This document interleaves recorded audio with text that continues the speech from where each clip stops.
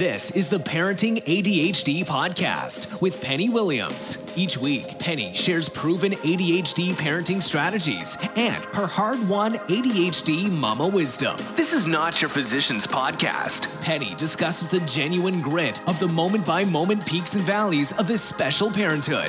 It's time to beat the chaos and challenges of raising a child with ADHD.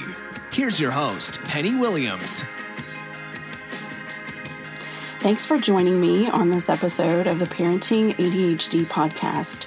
My guest today is Dr. Randy Coleman, and I am super excited about having this conversation with him today about technology and video games and kids with ADHD. And I think both the positives and negatives, there are a lot of positive aspects, and we're going to talk about that. I think that that's something really good for parents to be aware of as well. And Dr. Coleman's work certainly supports that. So Dr. Coleman is the founder and president of Learning Works for Kids, an educational technology company that specializes in using video games to teach executive functioning and academic skills. For the past 25 years, Dr. Coleman has also been the clinical director and president of South County Child and Family Consultants, a multidisciplinary group of private practitioners that specialize in assessment and interventions for children with learning disorders and attention difficulties. Additionally, Dr. Coleman is the author of numerous essays and book chapters on the use of digital technologies for improving executive functioning skills in children. He's an advisor and occasional writer for Attitude Magazine, commonsensemedia.org, and Toca Boca.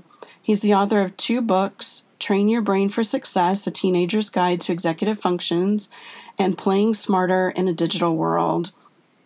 Dr. Coleman, I'm very excited to have you on the podcast today. Thanks so much for joining me.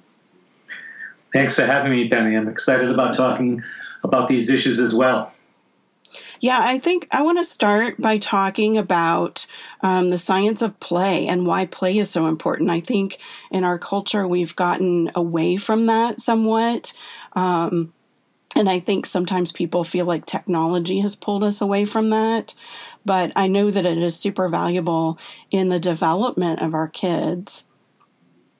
Absolutely. I mean, some of the most prominent developmental psychologists essentially equate play with learning in younger children, so that when kids play, they're learning. That's how they pick up things in their world, whether that's playing peekaboo and learning a little bit about, where someone is in object permanence, or whether they're playing a card game with their grandparents when they're, 4 or 5 or 6 years old, and they're learning some memory skills and some problem solving skills, or even, in a different way. I think that play has been a way for generations of children to learn adult roles, whether that be learning roles as a parent. How many kids play school all the time, and they're learning from that. And actually, if you want to extrapolate a little bit more, you can even think about some of the play that kids engage in today that's more digital in nature, and how that's preparing them for a new set of roles as well. I mean, sure. if all kids did is played cowboys and Native Americans, I have to be careful how I say these things from my own childhood 55 or 60 years ago. But if all kids did is play those kinds of games, they wouldn't be preparing for roles that they might be having in today's world. So it's a powerful part of kids' life. I actually, this is kind of a little bit of an aside, but I've always been interested in play, and part of what I do now is look at digital play, using video games, social media apps, any kind of technology. But part of this came from my own experience as an undergraduate student many years ago at the University of Rochester, where my mentor was a psychologist by the name of David Elkind, who's really a very famous developmental psychologist. He's done all kinds of work on play. And then even when I did a master's thesis, and I didn't really think about this at the time, my master's thesis was focused on looking at the difference between watching Sesame Street versus Mr. Rogers in terms of creative play that kids might display later. So I've always had this sort of interest in play, and kind of it's sort of emerged over the last 15 to 20 years, where it became about digital play, about the technology play that kids engage in. Mm-hmm. And what benefits do our kids get from different types of play in the digital world?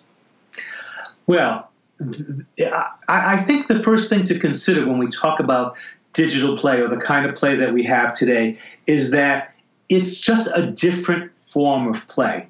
People like to talk about it as being lesser than other forms of play. Mm-hmm. That if kids spend their time with games and technologies, then they're not getting something from the world that they would get from being engaged in other types of play. So when I think about play, I actually think about there being sort of 5 broad categories of play.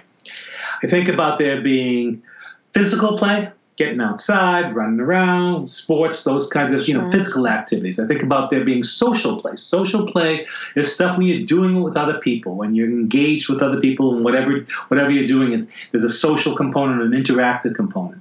I think about creative play, where it's kind of creating new things, kind of building, using Legos, those kinds of things where you're doing something else.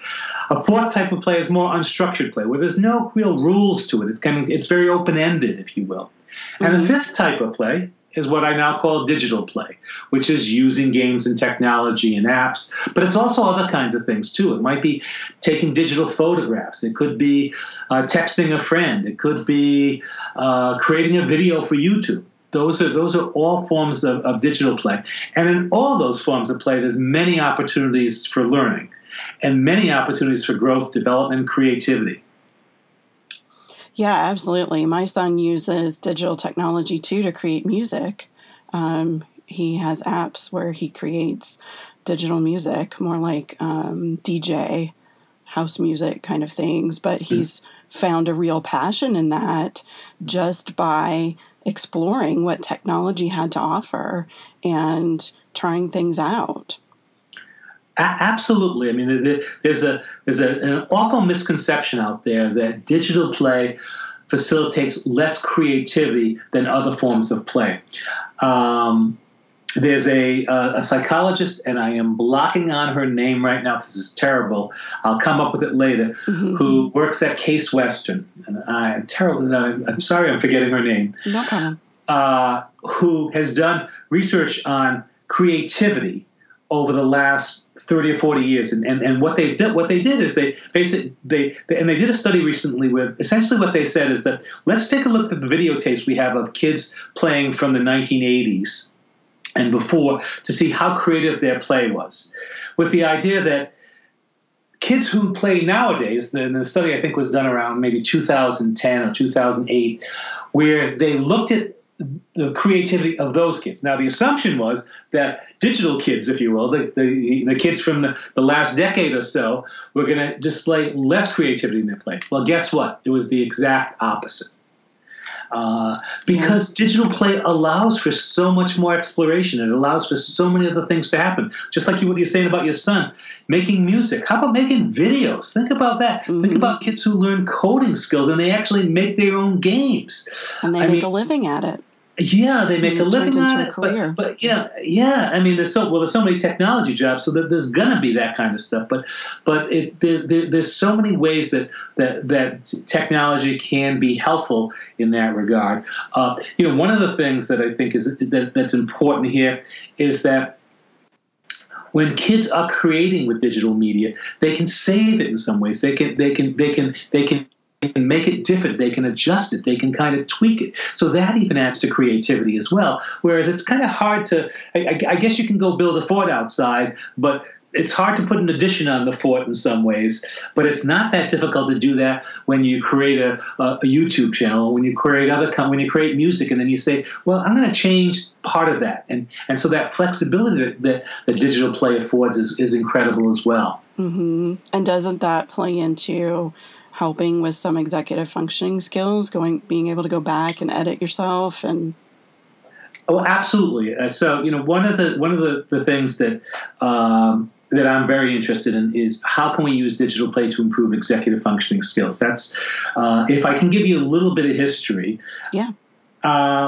So I would say 20, maybe even a little bit more, 25 years ago almost, I started becoming interested in digital play with kids. And actually at one point, thought about creating some software back in the early 90s. We were going to create a little program called A Day in the Life, where a kid kind of walked through the kinds of basic functions that they had to do at home and school, and they get to play little games in between. This is back when video games were very primitive in nature.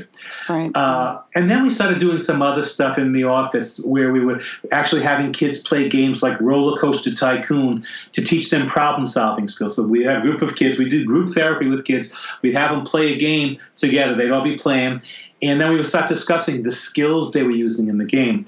Over the course of time, I became really aware of a couple of things. One is how much kids were involved with games and technology. Most of the kids I see are kids with ADHD, with autism spectrum disorders, with learning disabilities. I began to, because I asked the kids, what do you like to do? One of the things that happens as a psychologist who's doing testing is that we target problems. So kids come to my office and it's like, what's your problem, child? Is kind of what we're saying. But I'm very careful to not do it that way. But I make a very big emphasis in my work with kids to always talk about what are their strengths, what are their interests, what are they good at, asking the parents those kinds of things. I'll say to a parent, what makes Johnny special? What is Johnny really good at? And I engage the kids in these kinds of conversations for a good part of our session because I want them to feel positive about themselves. So many of these kids with these kinds of attentional issues love games and technology. I began to think, how can we use these technologies to help these kids? And as the kids taught me, because that's really how I learned, because I have to give you a disclaimer. I'm not really a gamer. I play a few games. I mean, I certainly use a million apps, and I'm on technology all the time, but I'm not really an avid gamer. Right. So what I began to realize from the kids is that the games that they loved the most were the games that required a variety of executive functioning skills. They really need, in order to be successful in many games, to use skills like cognitive flexibility. Planning is an enormously important skill in many games. Organization in some of the games that are like massive multiplayer games where they have to organize materials and kind of make sure they have enough stuff to gain new lives and gain health and gain money and things like that they can use in the game. So there's lots of skills that are used. Working memory is used in many games. So I began to realize that many of these executive functioning skills are used in the games. I also then asked myself, the next question was, okay, well, if these kids are using all these skills in the game, how come they're not getting so much better with these skills and not coming to visit me in my office? Right. Well, that's a good question. And essentially, I think the recognition is that these games afford an opportunity to practice executive functioning skills in the game. Mm-hmm. And so what I did is I started thinking about how can we actually take those game-based skills and make it into real-world learning. And that's really the premise of what we do at Learning Works for Kids. We tell parents and educators, here's some games that practice these skills. But we don't say, hey, if your kid goes and plays one of the Legend of Zelda games, they're going to get really a lot better at planning. And they do need to use a lot of planning in those games. What we say is we need to help take those skills that are game-based and make them into real-world skills. So we walk through a whole process with the kids. Sometimes we'll show the kids a video that tells them what skills they're going to be using in the game so they can kind of be sort of alerted or previewing those skills. Then we kind of go from that and give parents questions to ask about the game. So they don't. If the parents want to play the game, that's fantastic. But at least they know the right kinds of questions to ask about these skills. And then we give parents activities that practice those skills outside of the game. And our thinking is, and I think this is pretty sound thinking, especially with younger kids. With older kids, might not be so important. But with younger kids, that engaging them with the game is a great way to learn a skill. We can talk about the game. Kids love to talk about their video gameplay. And then we can talk about how they can use that skill in the real world. And then we give them real practice activities. That, one of the most difficult things that we have in psychology in general, whether that's in therapy or other kinds of things, is we have this need to generalize or transfer a skill from one place to another. And that's very difficult. So that process of generalization is extremely difficult. And that's sort of what we're trying to do at Learning Works for Kids.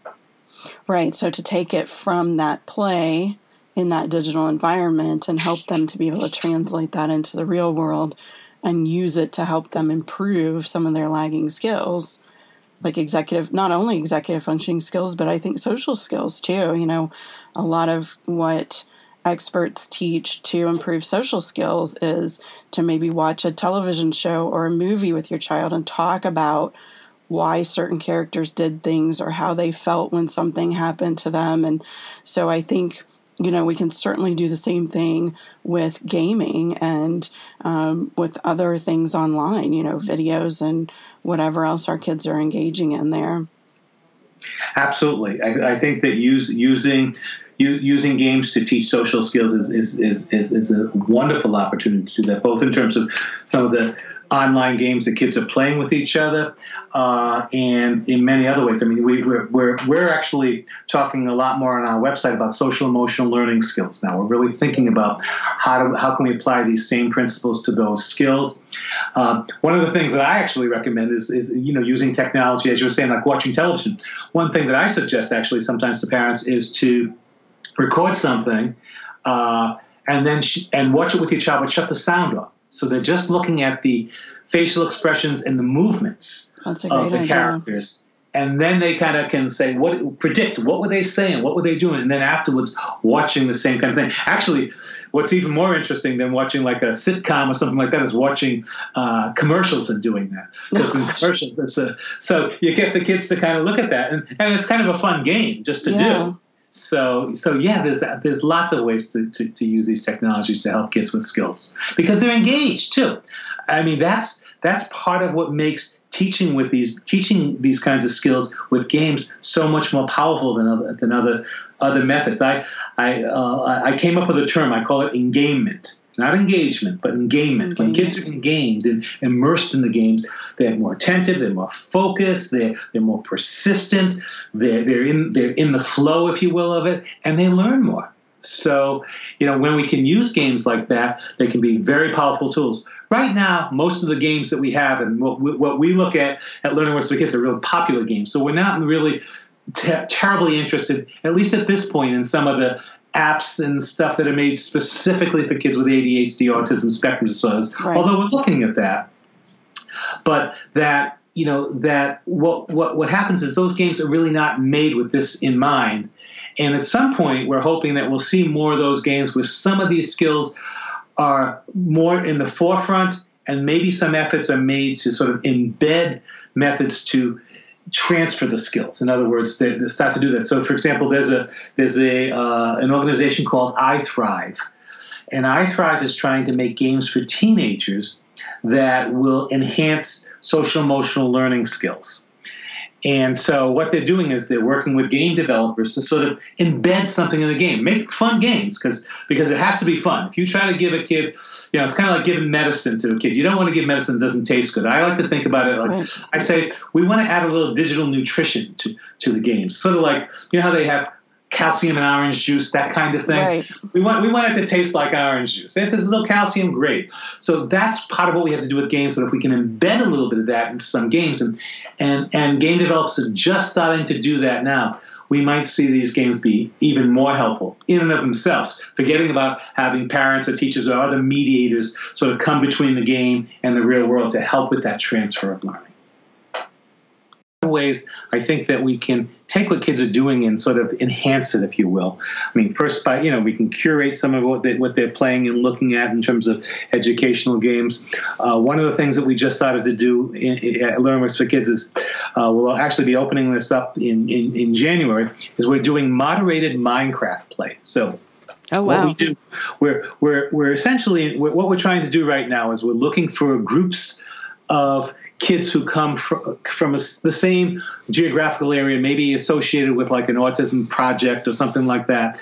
And we're originally going to target this towards kids affected by autism, but we'll shortly thereafter open it up to other kids as well. And essentially what we have is we have a couple of, I'll call them gamer guides. These are our college students who are trained in psychology, executive functions, but they're Minecraft players. They love Minecraft. That's so and they're essentially going to play Minecraft with a group of kids, And as they play, they're going to have projects each time. And again, it's sort of sprinkling in a little bit of digital nutrition. They'll talk a little bit. Well, today we're going to build we're going to build a set of buildings over here, and we're going to be using the skill of planning. And they're going to just talk a little bit about that. And aside from that, just teach them how to play Minecraft and work together as a team.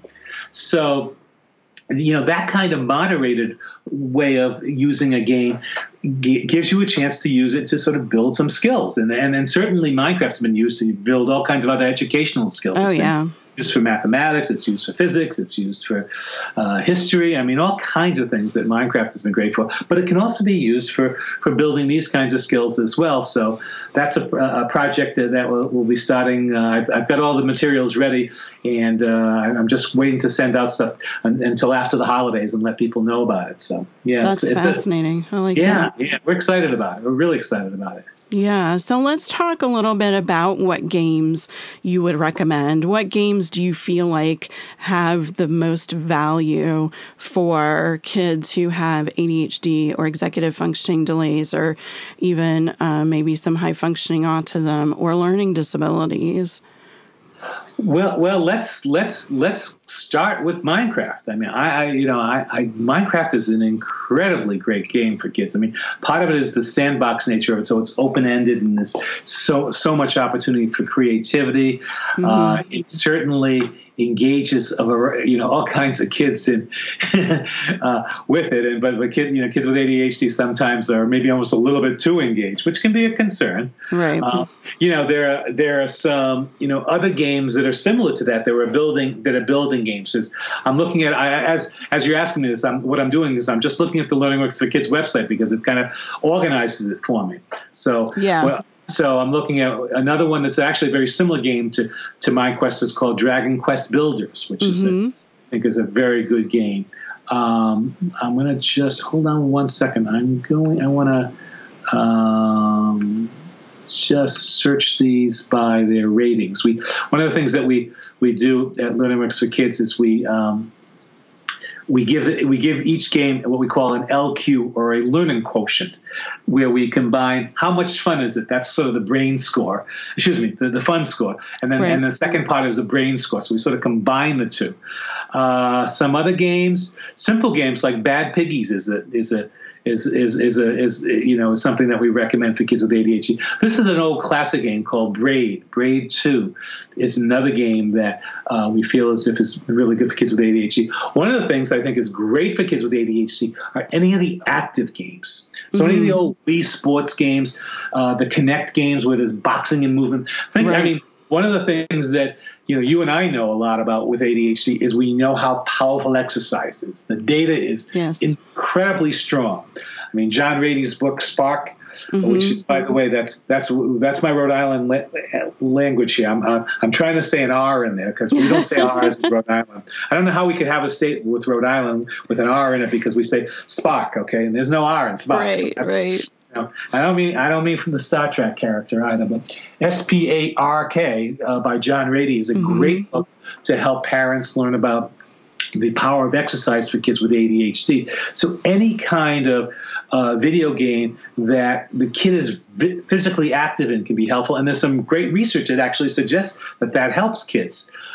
What's actually interesting about that too, another way to look at this is that there's some pretty compelling data as well that suggests that kids who play sports games tend to play more sports. So a kid with ADHD, who goes out and plays sports games is more likely to go out and become physically active. Now, this is just a couple of studies, so I don't know if it's just correlational that kids who like to play sports play more sports games or what it is, but nonetheless. Right. If your kid's playing sports games, it's probably going to encourage them to go out and try some of those moves and try some of that stuff. And we know that's good for kids with ADHD. Yeah. So, and then I think there's a whole other approach to this that you can look at. You asked me about games, but what I would say to you is that one of the things that we want to do is not just look at games that might practice a skill or do something that helps kids, with movement and other kinds of things. But there are lots of apps out there that are really not games per se, but that can support weak executive functioning skills or support some of the difficulties that many kids have with ADHD. So, for example, apps that can help with organization, apps that can help with planning, apps that can help with time management. So, those are some of the things. Like apps that can help kids even with self-regulatory things, with emotional kinds of issues as well. So that could be even an app that's is one of them that we post on Learn with Kids. It's called Calm, but it's like apps that can teach kids meditation skills. Right. Apps that can teach kids mindfulness skills. So all those kinds of things that can be very powerful technologies that can help kids with ADHD. Yeah, I think technology is not a bad thing necessarily, as long as it's used appropriately and as long as your child is also engaged in the other parts of childhood that are important, the physical activity, the spending time with peers and other people in person, socially. But I am of the opinion that technology is a huge benefit in many ways to individuals who have some of these sort of weaknesses, like inattention and learning disabilities and executive functioning delays. My son has severe executive functioning deficits, and he uses an iPad now in school. He takes pictures of his worksheets. He has his Apple Pencil, and he completes them. So we don't have lost assignments. Before this year, before he was doing that, he was doing some of his homework 2, 3, 4 times, the same worksheets, because of that executive functioning struggle. So, there's all kinds of great ways that we can use these tools to help our kids. And I think especially in areas where they won't necessarily fully develop those skills. ADHD is a physiological difference in the brain. It's for life. And so, finding coping mechanisms and strategies with technology to fill in those gaps is amazing. I think, we use the tools that are available and we can make a big difference. Yeah, we can. Actually, let me take what you said and sort of take it in a little bit of a different direction, if you don't mind, which is, absolutely. Is that, and I think this kind of relates back to what you were saying about your son and music, is that if we find that technology and engagement with screens is a place where kids who have a diagnosis of ADHD are very focused, they're very persistent, and they're really not showing many of the symptoms of ADHD, why don't we start thinking about how we can steer them towards careers and towards ways of learning that use that? Why would we not do that? I think that, in my work with parents of kids with ADHD, I say your biggest job here is going to be to steer your kid to places where ADHD either has a very minimal impact or the child's ADHD may actually help them. One of the things we know about kids with ADHD and adults with ADHD is that they actually have a higher success rate of being successful entrepreneurs than to people who don't have, who are typically developing, who don't have that. Now, if they're in the right place, they have to be in the right place. I think it's Russell Barkley who said that ADHD is a disorder of intention, not attention. And so that, if technology happens to be an area where your kids are, where a kid with ADHD is really engaged and really loves it, can we use it in some ways? Now, unfortunately, there is a flip side to that, and you're sort of alluding to that here, in that many parents do have concerns that their kids with ADHD can get overly engaged with technology, and we know that kids with ADHD, kids with autism spectrum disorders, can get involved in highly repetitive behaviors. We know that addictive behaviors occur more frequently in this population. So there are some risks and dangers with this, obviously, but there's also so many opportunities, and I think sometimes we forget about those opportunities because we're so frightened of the risks. Right. We let the fear control us, the what ifs sometimes, for sure. Yeah. And I think that, there has to be a balance there, of course. Your child can't be gaming every hour of every day. They can't be up in the middle of the night. There are all kinds of signals for parents when it might be becoming a problem. But what I wanted to communicate is that don't avoid it out of fear, because it could be a great tool, and you could be able to moderate it very well. It could be very beneficial and not at all a problem. And I want parents to consider that it really could be more beneficial than harmful if used correctly and moderated. And what you were talking about goes along with what I teach parents, in that you have to focus on what they're good at and what they're interested in, and you have to nurture that. Give them tons of opportunities in the areas where they feel successful, where they're super interested and motivated.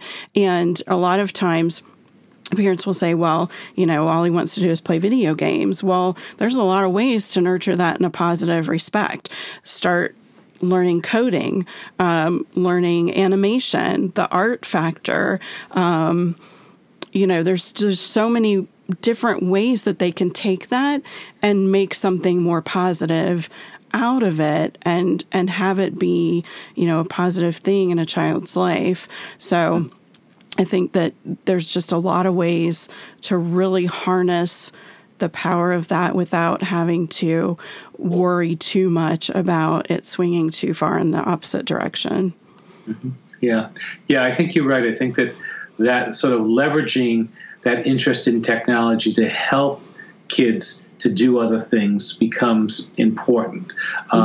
So, one of the things that I wrote about in my last book, Playing Smarter in a Digital World, and actually, I don't think I told you this earlier, but I'm in the process of writing I'm in the process of writing two books. One is, and this one we don't have time to talk about today. One is all about processing speed issues in kids, which is a pretty common thing. I've been writing a ton of blog posts about that, and I realized I'd written so many blog posts that I really had a book there. Yeah. And so I'm right now just sort of picking the spots where I have to finish some areas, and I've got kind of a book that's kind of organized. But anyway, that's not even the book I'm talking about. The book I'm talking about is something I'm calling Too Much Minecraft. How to develop a healthy and balanced play diet for kids in a digital world, something like that. I don't have the subtitle down yet, but the Too Much Minecraft I like a lot. And the concept that I want to really focus on in this book is around what I call a healthy play diet.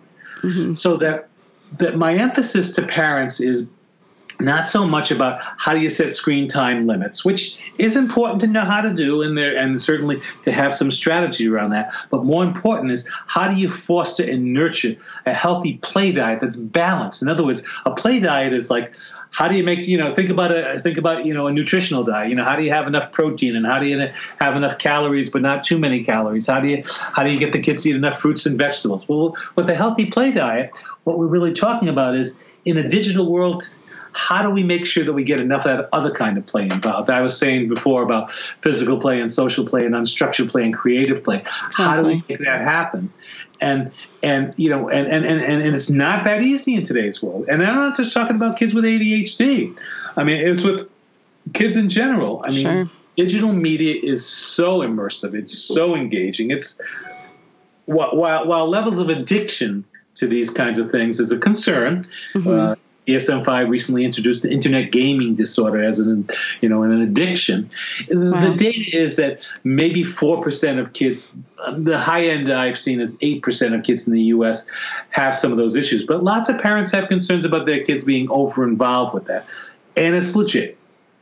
However, I think that the strategies around that should have to start from a different perspective than setting limits, but more about how do you encourage those other kinds of activities, those other kinds of play. How do you make those things happen? And then there's also a question of how can you actually use kids interested in digital media and technology to maybe enhance some of those other types of activities. So, for example, using a fitness band to help with exercise and movement. how can you make that kind of stuff happen? How can you use a kid's interest in kind of what you were saying before, in playing video games, into an interest in coding, to an interest in creating videos, to an interest in creating music? Yeah. How can you do those kinds of things? So can we leverage some of those interests in technology? And that's sort of what I'm writing about. I mean, I've got lots of ideas, about ways to make that happen. But also, what do parents need to do in today's world to make some of that stuff happen too? I actually think that parents need to look in the mirror about their kids' use of media in a couple of different ways, and kind of say, how are they responsible? Not just kind of our culture and the presence of media. One is, how much media are they using? How much time are they spending in front of screens? How many of these parents are Netflix bingers? Yep. I was making fun of my wife for a while. She became a Netflix binger. I'm almost embarrassed to say this because this will be public now that I'm saying this. She was watching Shameless, which I said to her, "You're watching Shameful again," because I don't know if you've seen that show, but it's shameful if you ask me. And I'm not a prude or a moralist or anything like that. It's just like, but it's like it's addicting. It's like people just kind of watch and watch and watch. I try really hard not to do that. We are discussing whether I'm willing to give a shot at watching. I guess Stranger Things is one of the Netflix shows, and I have an interest in watching Game of Thrones because I read the books, so I'm sort of interested in that. But I just kind of try to stay away because I see how addictive, if you will, how engaged people get. This is like, this binging is not, it's not unusual. So anyway, my point being, I get off talk of this, sorry. No, I think it all pulls together.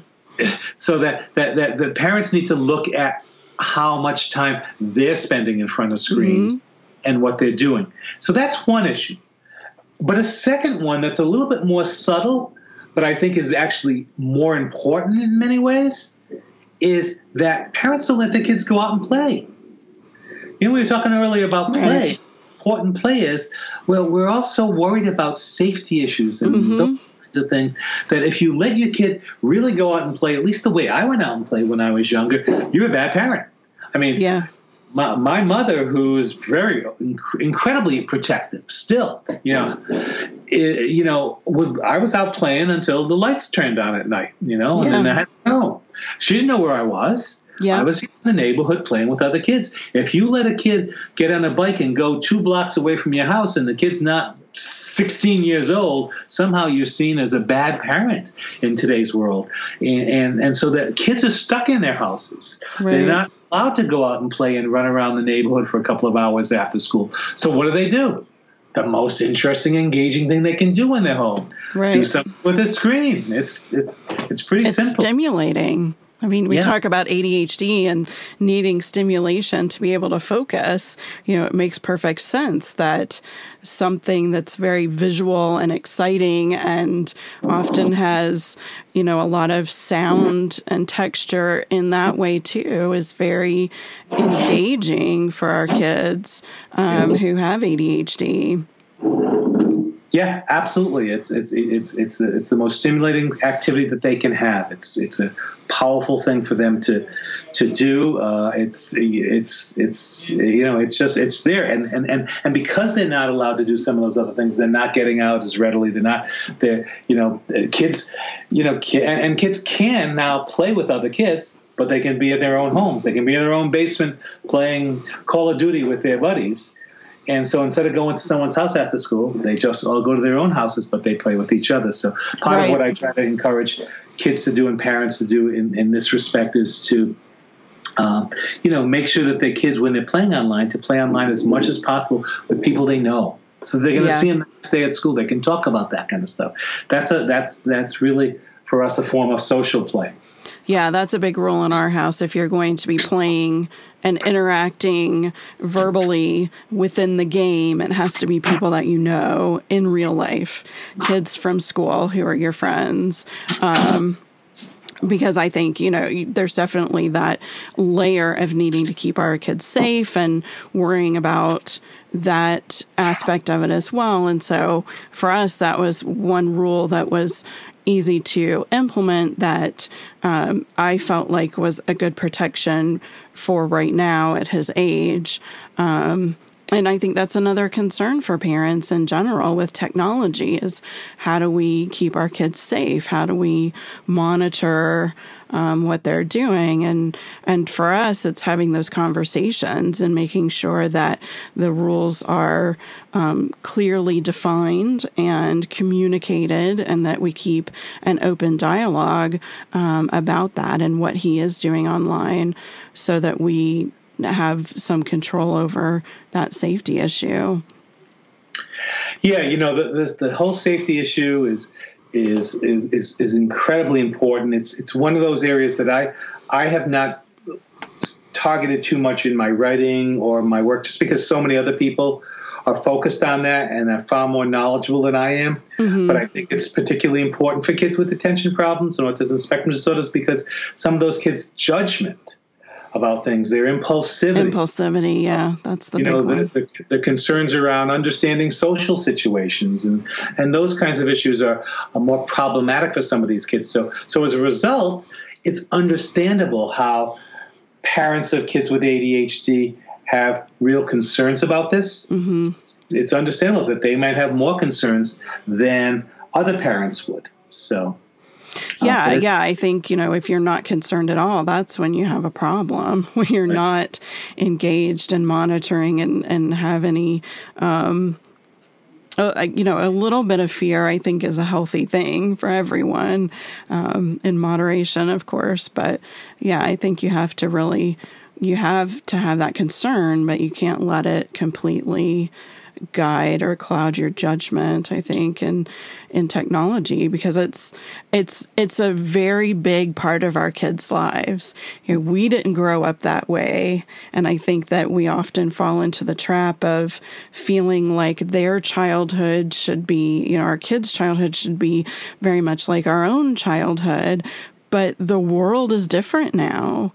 It just can't be exactly like our childhood was. They have many more tools. My son was just talking to me a couple days ago about how lucky I was that we didn't have phones and social media in school, because it's hard to manage that, especially with impulsivity, and to know that once you put something out there, it's out there forever. And I said, you're right. We were fortunate that we didn't have to deal with that, because it's a whole issue in and of itself.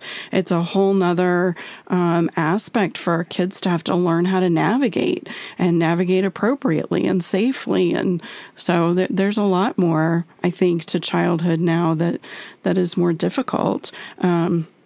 But we can't let our ignorance in those areas or our fear keep our kids from enjoying that and using it as tools. Right. It's not going away. No.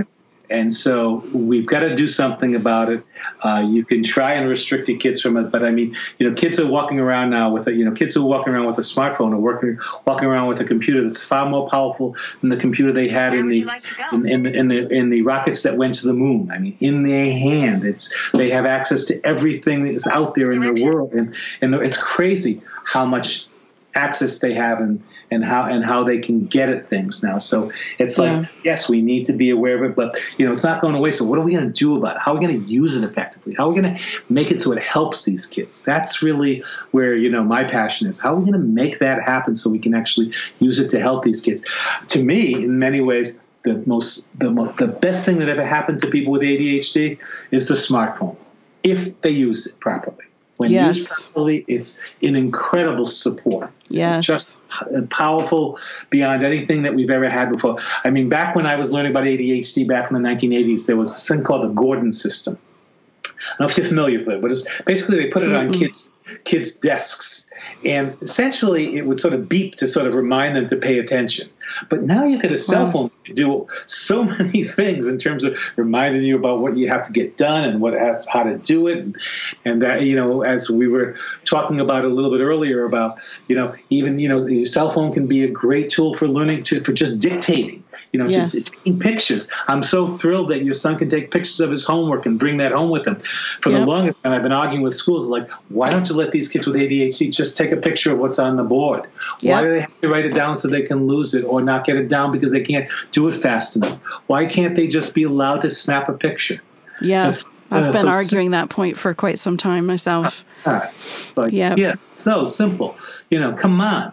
The kids are under their desk texting anyway. Why can't they get out and just take a picture? Come on. Finally, schools are letting kids do it, but it's like it took forever to make that happen. So my daughter started college this year, and in some of her classes, even in college, they are not allowing them to take out laptops to take notes or other technology, and it just blows my mind.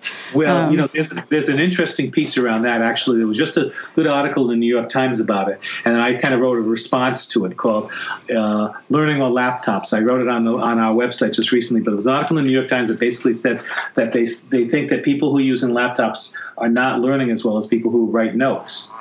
And my inclination is to say there may be some truth to that.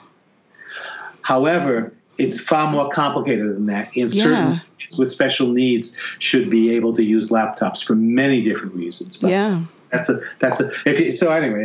actually an interesting article. I'd be interested in your thoughts and comments about it. I think I called it Laptops or Learning. I'll have to look for that. My son in 6th grade, we tried a new charter school that was for middle and high school here, and it was the first that had, and still the only, I believe, that has high school and a charter. And unfortunately, it was not a good fit for him. It did not turn out to be, but they were very stuck on a study that showed that handwriting things I guess led to better memory or better learning. Yes. There was a study and it was so difficult because with dysgraphia, there's so much more that goes into trying to handwrite and have it legible. And, he's missing 3/4 of the class period because he's still trying to write down what was talked about in the first quarter, and that was something that I could never get over, that hurdle with this particular school. And he's having to work so hard. He's using so many cognitive resources just to write. He doesn't have anything left to listen. Exactly. So for some kids, this may be true, and there's some data. I'm familiar with the study that they're talking about, but it's not true for all kids. And there are other ways to look at this as well, and there's other ways to use technology. But that's probably for another discussion for us when we have time to do. But I would definitely like to have another podcast chat with you in the future and talk more about, especially I think assistive technology, because that's a really big area that's quickly developing and I think would be really powerful for a lot of our audience's children. So real quickly, I want to let everybody know they can find you on learningworksforkids.com. I will have link to that in the show notes, as well as links to any resources that we've discussed. And I believe you guys have a Facebook page and some other things.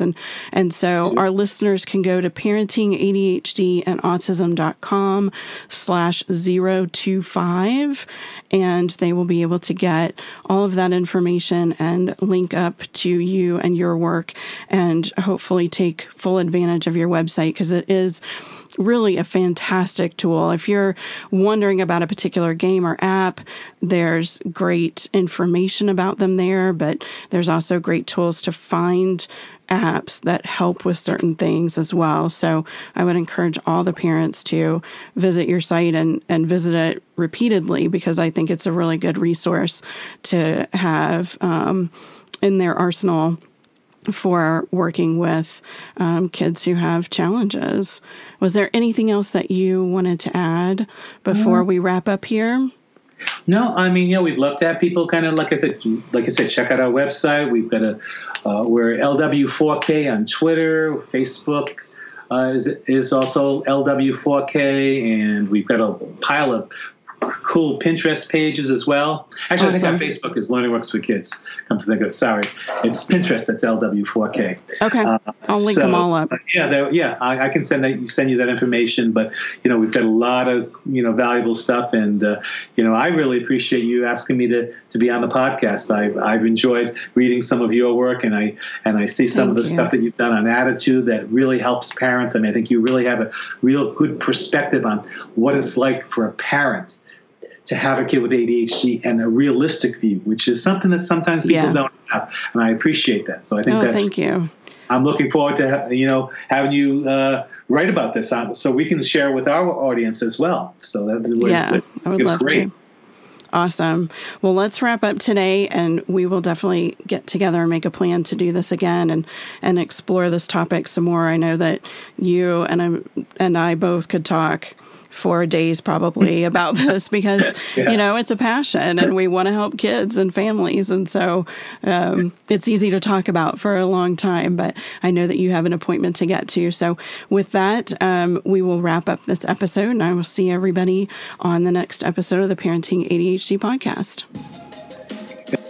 Thanks for listening to the Parenting ADHD podcast with Penny Williams. If you like what you just heard, be sure to subscribe on iTunes or Stitcher. Visit the website parentingadhdandautism.com for so much more on successfully raising kids with ADHD. Be sure to check out the podcast section as well for previous shows. Join us next time for more parenting strategies and insights that actually work for kids with ADHD.